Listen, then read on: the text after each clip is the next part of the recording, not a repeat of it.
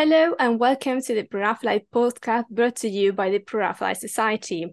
I'm Esther, and today I have here with me as a guest Kath Berlinson. Very nice to have you here. Thank you very much for accepting our invitation, Kath, and welcome. Thank you, Esther. Thank you.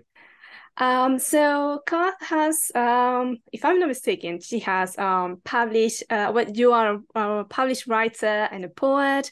You have also worked for the stage, TV, film, and radio. You have won several awards, if I can say that. And you have co-founded the Weir Sisters Theatre Company, and you spent several years lecturing English and drama at the University of Southampton, right?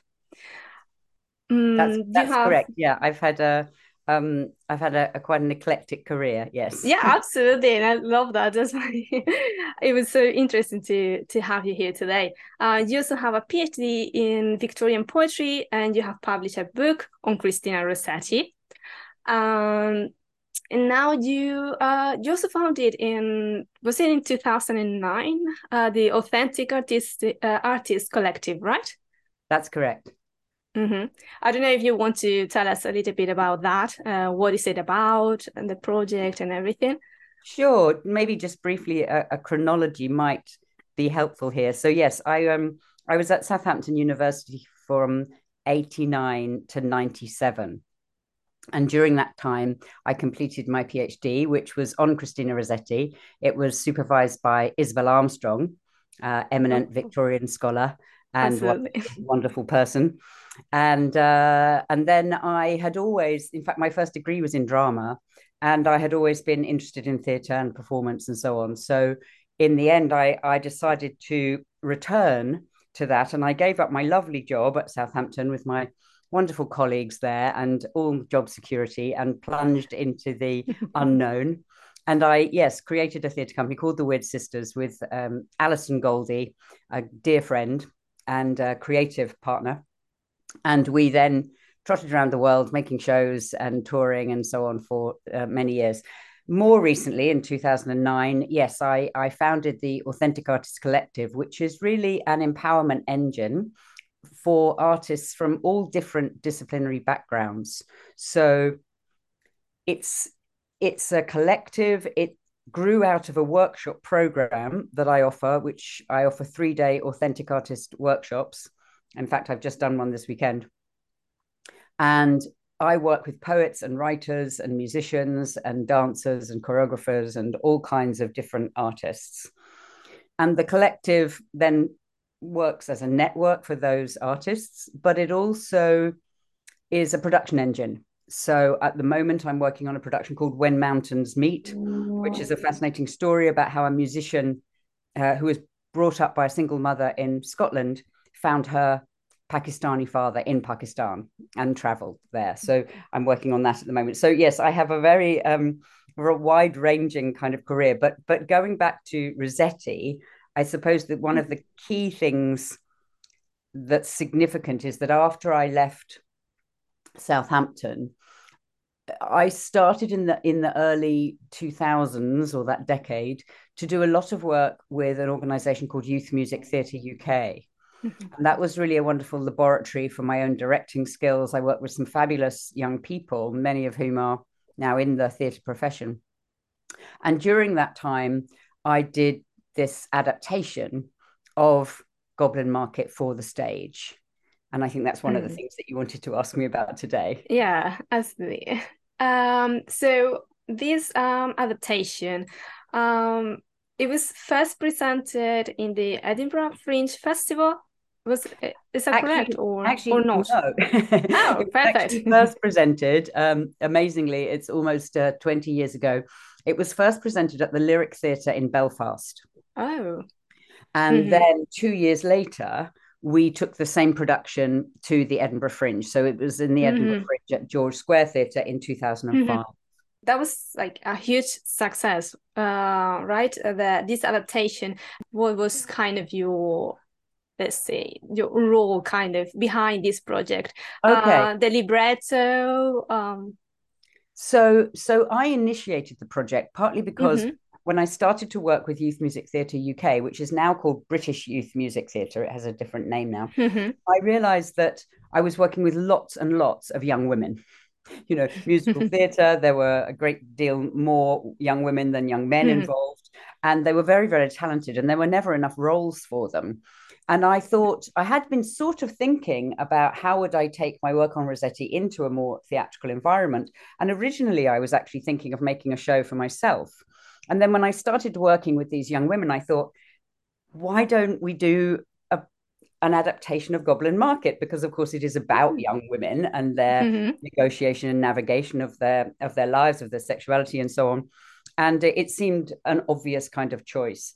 And I had met a brilliant composer called Connor Mitchell, who is now he founded and is now running the lead artistic director of the Belfast Ensemble, and they are doing extraordinary work and really getting a lot of accolades themselves. But at this point, Connor was a young 24-year-old, relatively unknown composer, and I had worked with him in 2002 and thought that he would be the person to write the score.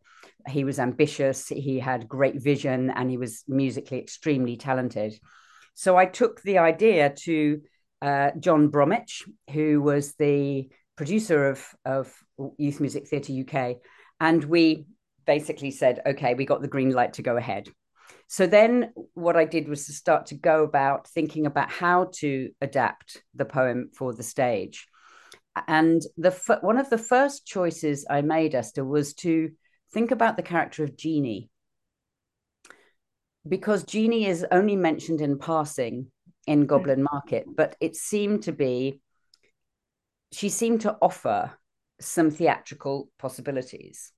So I definitely wanted to make Jeannie into not just somebody who's referred to in passing, but into a full character to be played by an actor on the stage. Obviously, we were going to have Laura and Lizzie.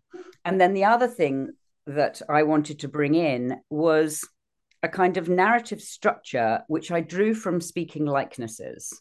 So Rossetti's short story or short story collection, but the actual, the title story, Speaking Likenesses, which has this irascible aunt narrator character who is addressing young girl listeners in the short story. And it's a fascinating text, and it was one that I'd spent time writing on and researching on in my own work, in my academic work. And I was very interested again in having the aunt talking to two young listeners. And what I did was to set up a kind of structure where we would have the human world. So we would have the aunt telling the story of Laura and Lizzie and the goblins, talking to these two girls who I named Clara and Claire. I think I named them that. I might have drawn one of those names from a story. I can't remember now. It's a while ago for sure. But I basically set up a sort of parallel structure where Clara was a little bit like Laura, adventurous and interested and curious, and Claire was much more conservative and kind of cautious and home loving. So I had this human world, and then obviously there's the kind of fairy tale, folktale world of Laura and Lizzie and the goblins. And then with the world of Jeannie, I had effectively a kind of transcendent world. So the world of the ghost. And Jeannie as the ghost could play the role of a certain kind of commentator on the action.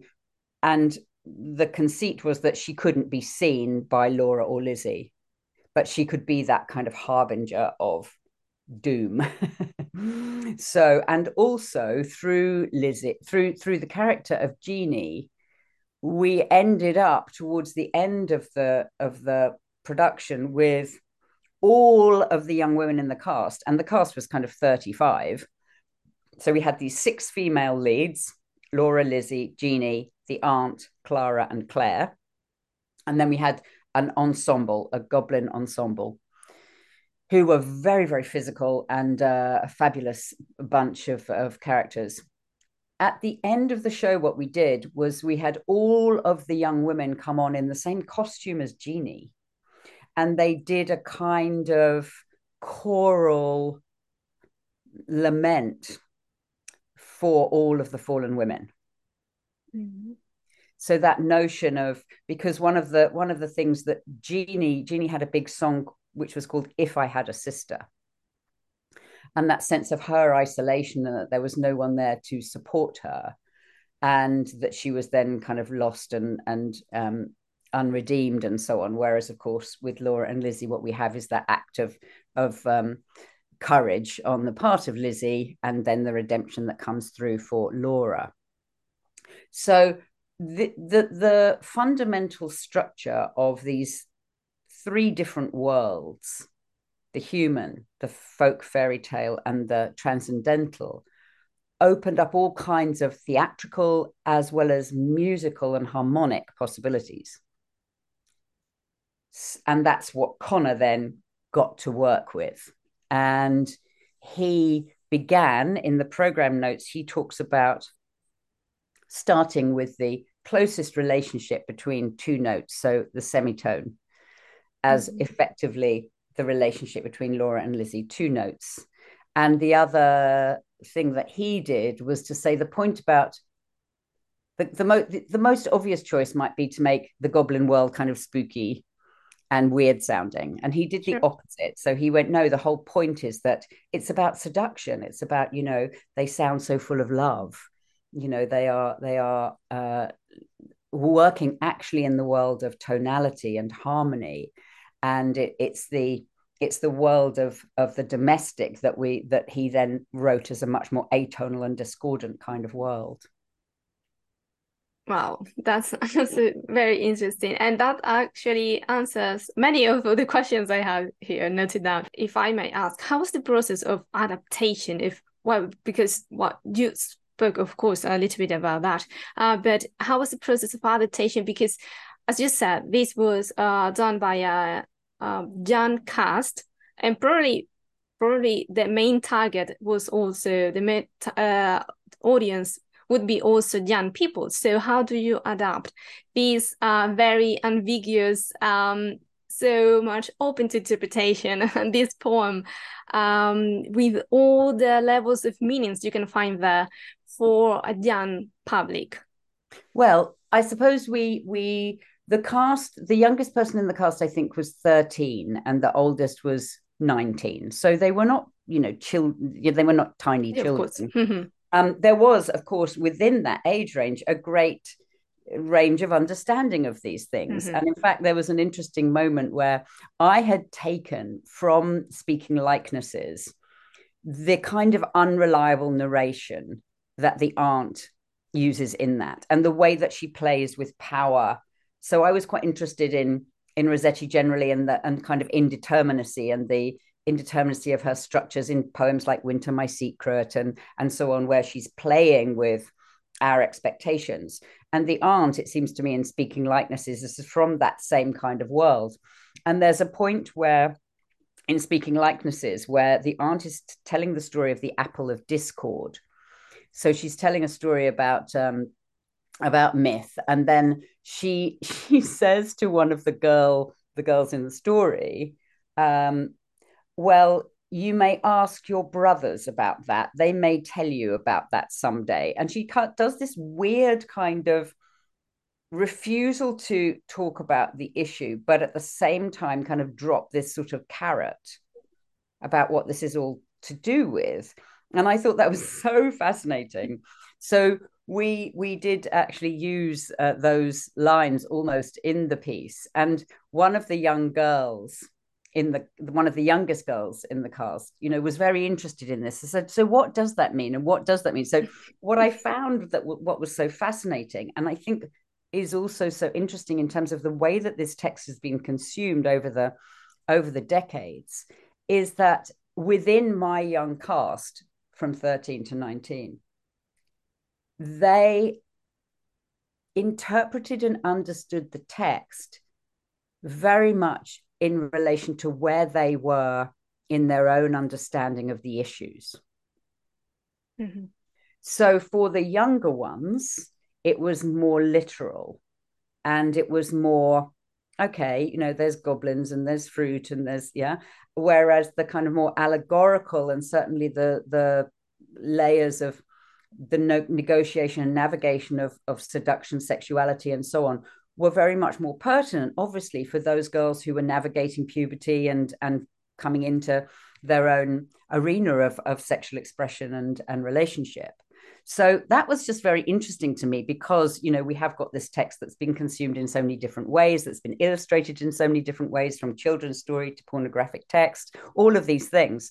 So, and it felt like, again, what was wonderful about doing the adaptation was how much the poem still kept that quality of mystery. And one of the key things that I did structurally is right at the very end, where you've got that potentially slightly saccharine ending of Laura, with the children and saying, oh, how wonderful Lizzie was and everything, was I had these two children on the bed.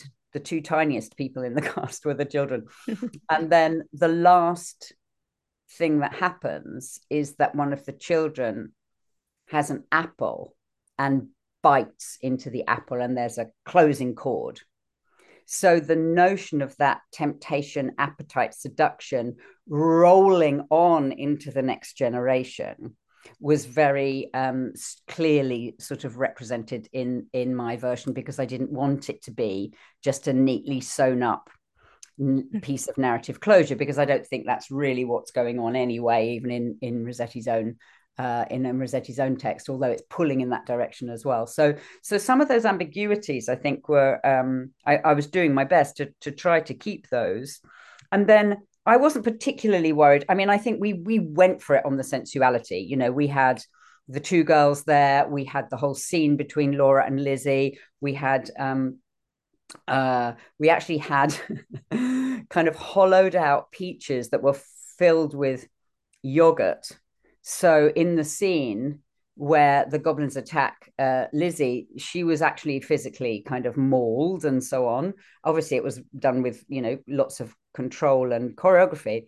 But when she comes home and she says to Laura, never mind my bruises, hug me, kiss me, suck my juices, she was literally covered in this yogurt, which then Laura, played by a young woman called Tara Wilcox, who's now a singer in a fabulous band called the Wandering Hearts, she literally had to eat or lick the yogurt from Lizzie's face. So, obviously negotiating all of that and navigating all of that, but there was no way that we could not have that moment of high drama in the piece.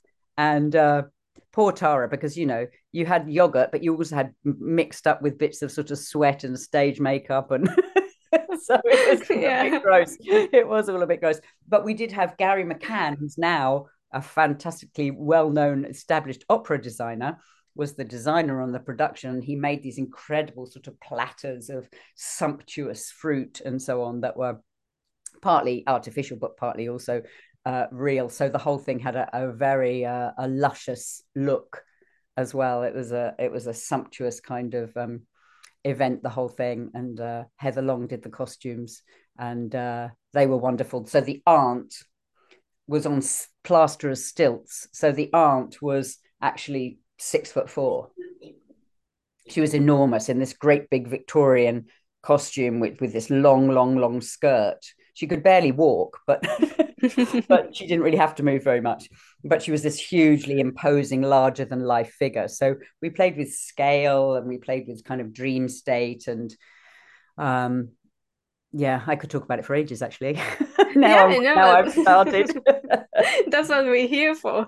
But one other thing I wanted to just say about the adaptation was I really obviously wanted to stay as true to the text as I could. I wanted to work with the speaking likenesses things and some of that sort of playful notion. And so some of the things that we did, we took the list of fruits, for example, that's pretty much intact. There's a whole song where we took that list of metaphors that happen around Lizzie, like a lily in a flood, like a vessel at the launch. Those lines are about Laura, but all those like a, and we used those that list of similes in a song called "Caged Thing Freed." And the fun thing then was actually, because if you're working in song, you also need to work within particular kinds of rhyme structures and so on. So then to try to get something that would keep the spirit of Rossetti's language and the cadences, the rhythms, and so on, and also then work with those in a way that would satisfy the demands of song structure was a whole new area for me, a whole new challenge. I'd never done anything like that before, and it was wonderful to work with Connor.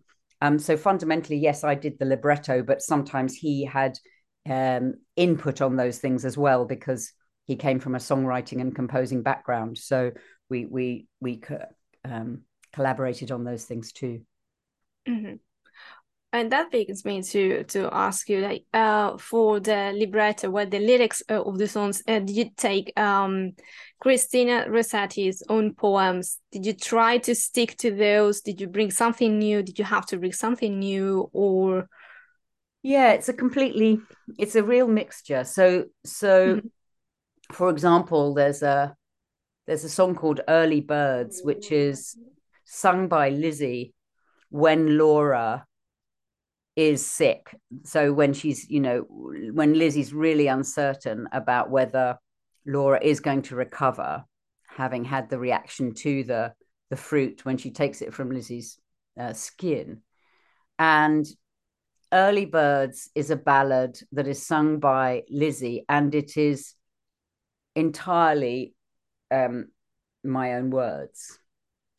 Or is that true? There may be, I'd have to look at it in detail now. There may be fragments, but fundamentally, there I took the liberty and I went, off on my own track, because there wasn't very much there, and it felt like a dramatic thing. It Yeah. felt like it needed, the dramatic structure needed a song at that point, and it needed Lizzie to be able to articulate the emotional state that she was in. So it's and Connor wrote a beautiful tune for it. So that's at one end of the scale. And then, as I say, at the other end, we'd really tried to keep as much as we could. So we've got things like, one has a cat's face, one whisks a tail, one like a rat's face, one like a snail. Those things are all in there, but of course they're sung. And then because we had these young people who were in this production were auditioned nationally, so they were really good singers and really good movers. I'd been very interested in movement and physical theatre, and I'd cast young people who were not only good singers but also improvisers, movers, dancers. So it was a physical production. The ensemble were very individually kind of created. They each had their own name, they had their own identity, they had their own center of gravity, they had their own, all kinds of ways in which we work with them physically. And then the choral aspect of it, the 4-part harmony aspect that Connor made it. It's almost like he called it a chamber opera. So it's more of pushing towards that world than more conventional kind of musical theatre sound. It had a 13-piece orchestra, again, of young players. And it's a beautiful score.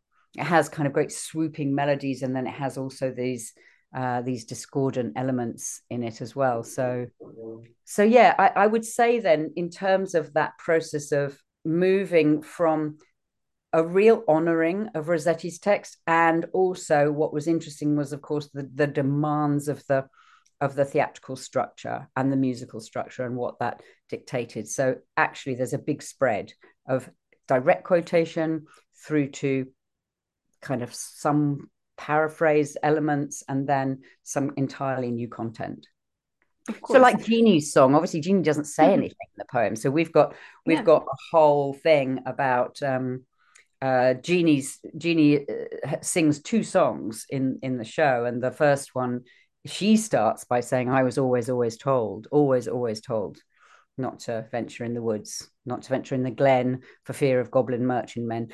But I met them in the moonlight, and they haunted me, and I tasted things, and they courted me, and I tasted things I've never done before. I took their gifts, I ate their fruit, and all I knew was a thing I wanted most. I wanted more." but ever in the moonlight I pined and pined, but ever in the moonlight I wailed and screamed and cried, deaf to that goblin cry. So we set up at the beginning through Jeannie that fundamental parallel about, or that fundamental problem about the goblins and, you know, the seduction and the abandonment, and then the fact that she couldn't see them anymore. And then her other big song, as I mentioned before, is if I had a sister I'd be saved, not to lie in a shameful grave. So her kind of longing and pining for that sort of solidarity that Lizzie offers Laura.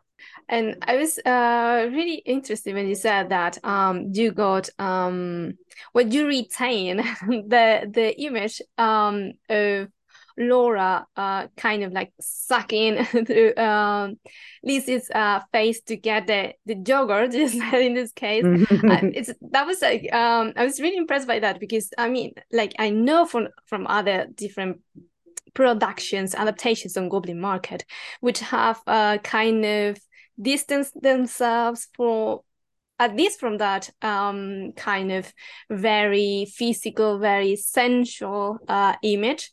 So they have distanced themselves for that, and they have maybe not directly just eliminate this scene, but they have done it differently, so as not to kind of to bring this aspect. So I'm surprised to hear that you actually decided to keep it. Oh yeah, we totally went for it.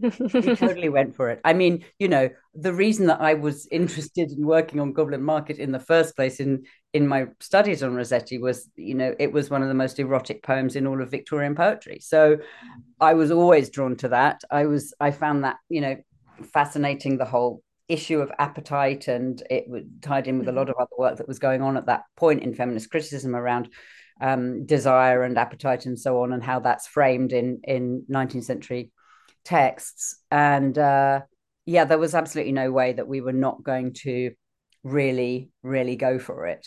And the, you know, it's still interesting, isn't it? Because it still opens up, signifies. I mean, what it's interesting when you do something like that, that is that graphic on stage, it potentially concretizes a certain kind of meaning that is more fluid within the text. Because when you've got somebody there who is literally licking yogurt off the face of her sister, you know, that is a different kind of thing. And it's interesting that in a strange way, it, having seen what Lizzie endured, because also it was a very, very physical scene, you know, they really did go for it, smearing her all over. And, you know, the young people, we did a lot of work on physicality, so they were very comfortable with each other and each other's bodies, so they were really entwined. And you know, when you see Lizzie go through this and then kind of this assault, and then come back to her sister and say, you know, here I am, you know, make much of me. And of course, then you actually see Laura going, what have you done? What have you done for me? And then look, and then Lizzie going, come on, you know, and see them come together with this, you know, huge, great flourish of the orchestra and everything. It's a fascinating moment, and but it interestingly seemed to bring forth the power of the self-sacrifice more than the erotic. But that wasn't because we didn't go for it on the sensual animal, you know. Yeah, it's just very interesting when you put something on the stage, you know, it has there's a materiality and density and so on, that you're showing something in a very different way than when it's just a word on a page. But yeah, we really did go for it. And you know, I mean, the whole thing is you know, taste them and try, the whole delicious list at the beginning. The teenagers were very aware of the sensuality of those things, and you know, we played with that quite openly. And yeah, I mean, you know, I think that was, Connor and I were both perfectly comfortable with that. And we weren't, I don't even know, Esther, you know, it's interesting because the climate has changed so much. It's nearly 20 years ago. And I don't even know now whether we would be able to do what we did quite as easily. we were working very, very physically close. Now we're in a post-pandemic world. People's relationship to physicality and physical space is different, and proximity, and that there are so many conditions actually that have changed. It's very interesting to think about whether we could even do that production again. But yeah, we certainly didn't avoid the sensual side of it in any way. Just said this was a very physical production, and even very essential, even if we're talking about young people portraying this adaptation. So yeah, it would be really interesting to see, because I don't know myself either. I'm not an expert in theater, so I don't know that much, and I don't know how it's going on, what is going on in the UK right now. But talking from what I know, I don't know if this kind of production, as you said before, would be possible as you did it back then, like right now. Because I don't know, because you're still working in theater. So have you seen, like, after the pandemics, that there's been a change in the way things are being done, in the physicality of things? Or well, I think that there are so many things that have changed. I think the young people suffered a great deal during the pandemic, and I haven't been working in youth theatre for many years now, but my speculation would be, and from what I've heard from other people who are working in that world, that young people went through a very, very difficult time. Young people are on the levels of anxiety and mental health issues are very, very high, or of problems with mental health and so on. The whole world around touch, contact, intimacy, coordination, all kinds of things that have been that are now kind of in the field of how you work with bodies in space. It's very, very different than it was in 2003. So I don't know is the answer, because I'm not in the room with young people and I can't tell you. And I think under certain circumstances, if you did the right thing, and I think, one of the amazing things when you're working with a company like Youth Music Theatre UK, as it was then, British Youth Music Theatre as it is now, is that when these young people get together, they are meeting, as it were, almost like their own tribe. They're meeting their people. They're not the weird one who likes doing drama anymore, because they're all the weird ones who like doing drama and singing and dancing and doing all those things. So it's a hugely bonding experience, and it's residential. So they're talking all night to each other and, sharing, being teenagers together. And then they're working incredibly hard all day.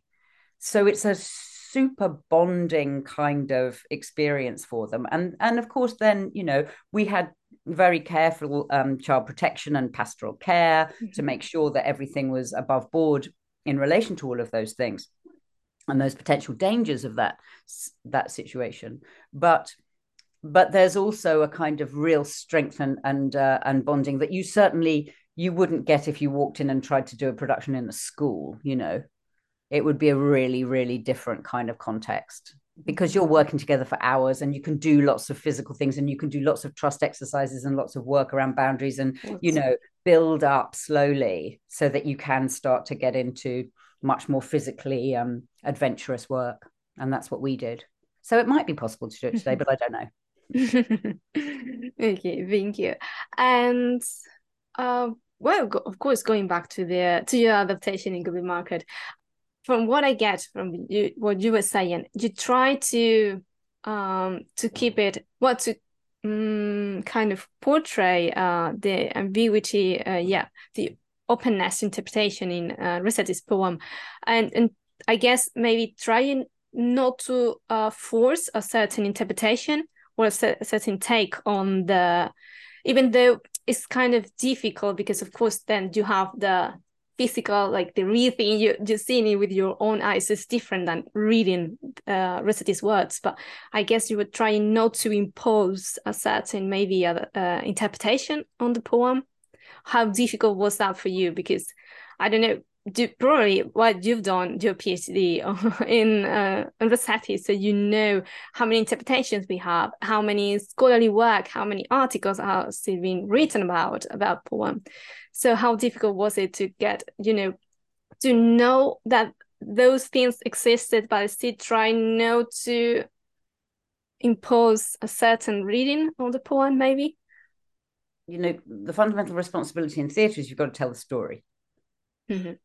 The choices that I made were about how to tell the story, and at the same time to be opening up some of the issues that I'd been interested in my research. So things like the unreliable narration of the aunt, or the not just unreliable, but actually manipulative and kind of interesting, the whole relationship of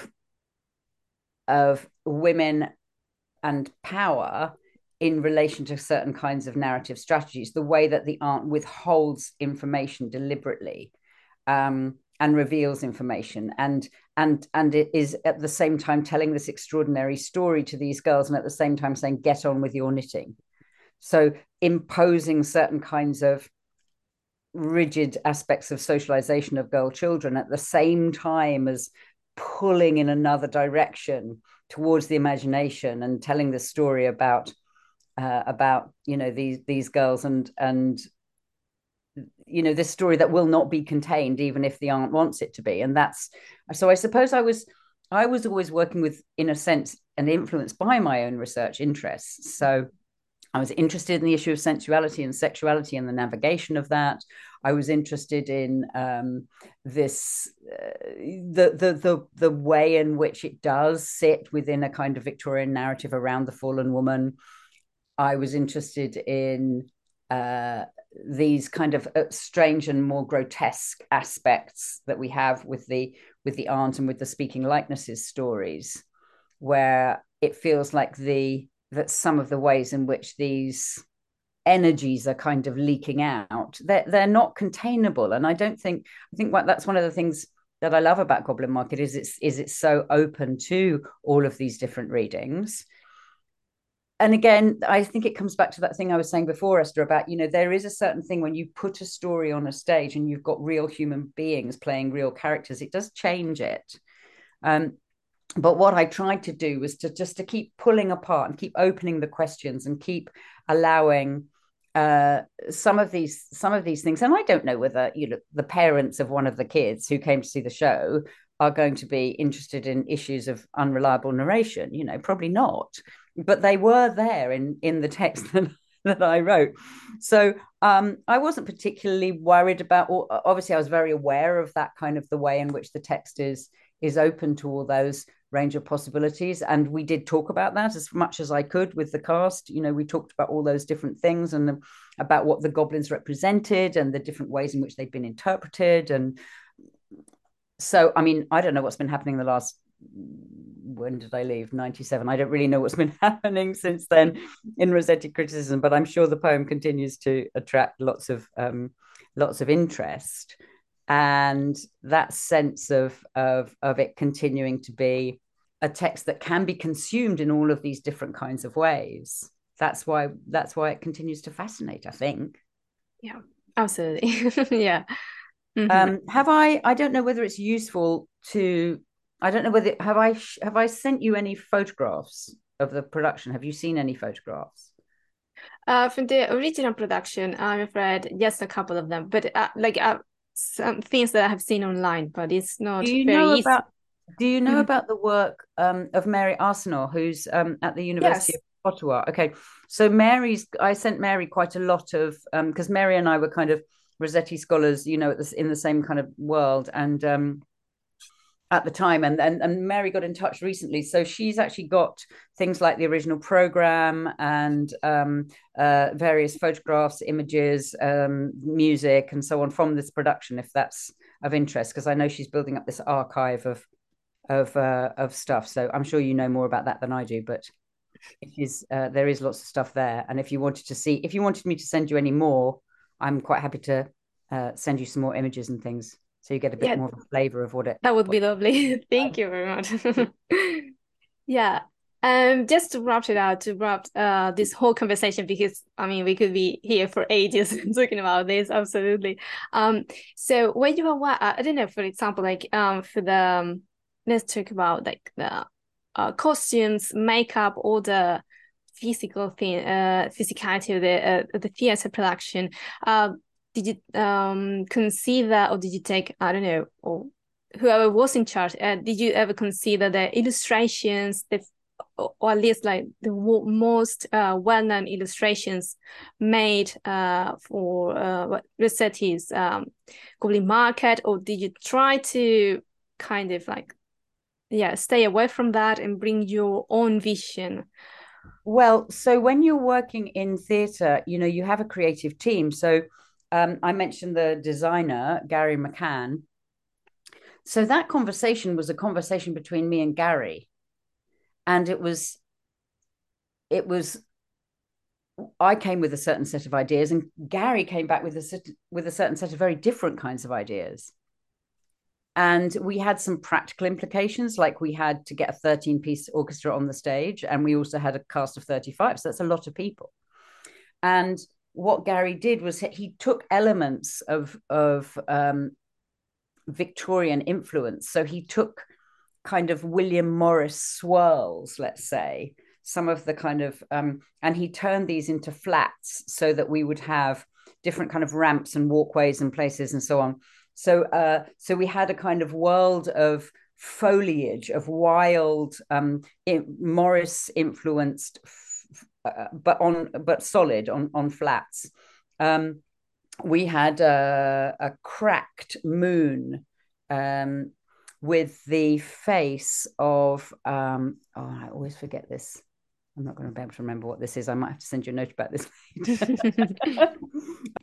So and then we were talking about this thing about having the aunt. So the aunt was on these plaster of stilts, so she was oversized, superhuman. So slightly again that Alice in Wonderland, Lewis Carroll kind of world of things being too big or too small, and the piece of set. So she was sitting on effectively a kind of almost like a bench seat, but again, it had this huge back because she was so tall. It had to be enormous. So the piece of furniture was vast, and that was on one side of the stage, and then the other side of the stage, we had this very kind of almost like the way that Heather Long designed the costumes for Laura and Lizzie, they were almost like the kind of image of a sort of Heidi character, if you like. They had very kind of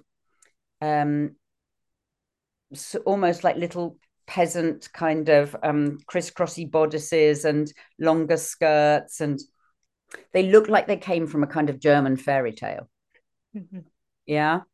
And they had a bed, their set was basically the bed, so that when they do Golden Head by Golden Head and so on, that was where they lay. And then all the goblins, we had a whole dream sequence where the goblins got underneath the bed and then lifted Laura up and carried her around and so on.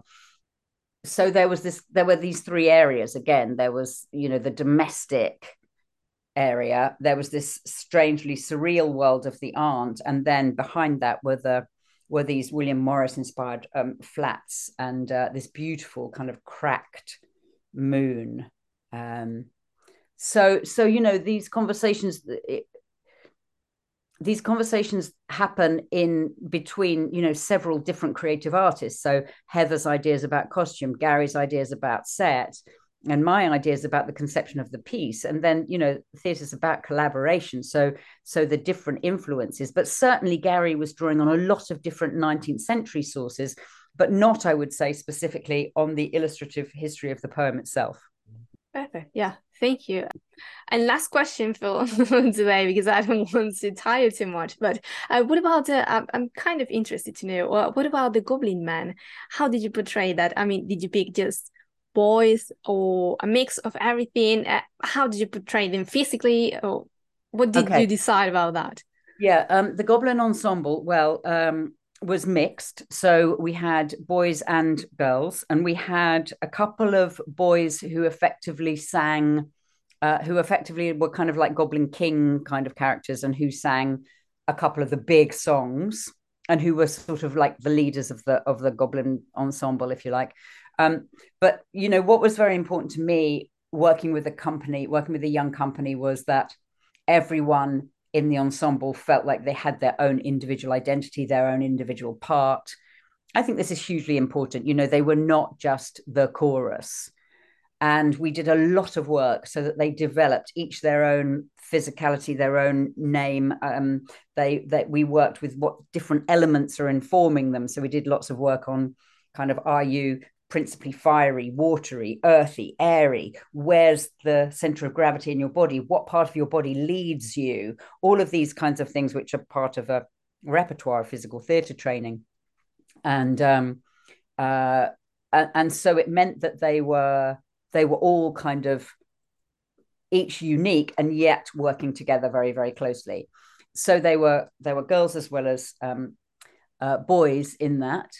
And there was much more of a sense of the kind of animality informing them. So each of them had an animal, and they did a bit of animal study about what is driving them. And some of them, were cheetahs, and one was a monkey, and they were informed by different kinds of things. So it was a very much it wasn't to do with them being boys and girls. It was much more to do with, are you led by fire? What's your animal impulse? These kinds of things that made it a very eclectic ensemble of individual parts, but who then became this very, very strong company together. Yeah, thank you very much. That was fascinating. So thank you very much, Kat, for your conversation, for telling us lots and lots about this fascinating adaptation. So personally, it's been a pleasure to have you here today. So thank you very much. And without further ado, so we're going to wrap it up. Okay. Unless there's anything else you want to add, of course, you're free to do so. But thank you very much again, Kath, for accepting our invitation, for being with us here today. And so if you would like to find out more information and about the Pre-Raphaelites and the Pre-Raphaelite Society, please visit our website and consider subscribing to our journal. Again, thank you very much to all listeners for listening to tuning in for our podcast today. And of course, thank you very much, Kath Berlinson, for being here with us today. And taking us through this wonderful adaptation on Goblin Market, which I would love to have a time machine now to go back then and see the original production, because I don't know. Well, we don't know. I know. And the sad thing is, at that time, even when we were in Edinburgh in 2005, there is the worst video, which was basically shot, which mostly seems to show the backs of people's jackets.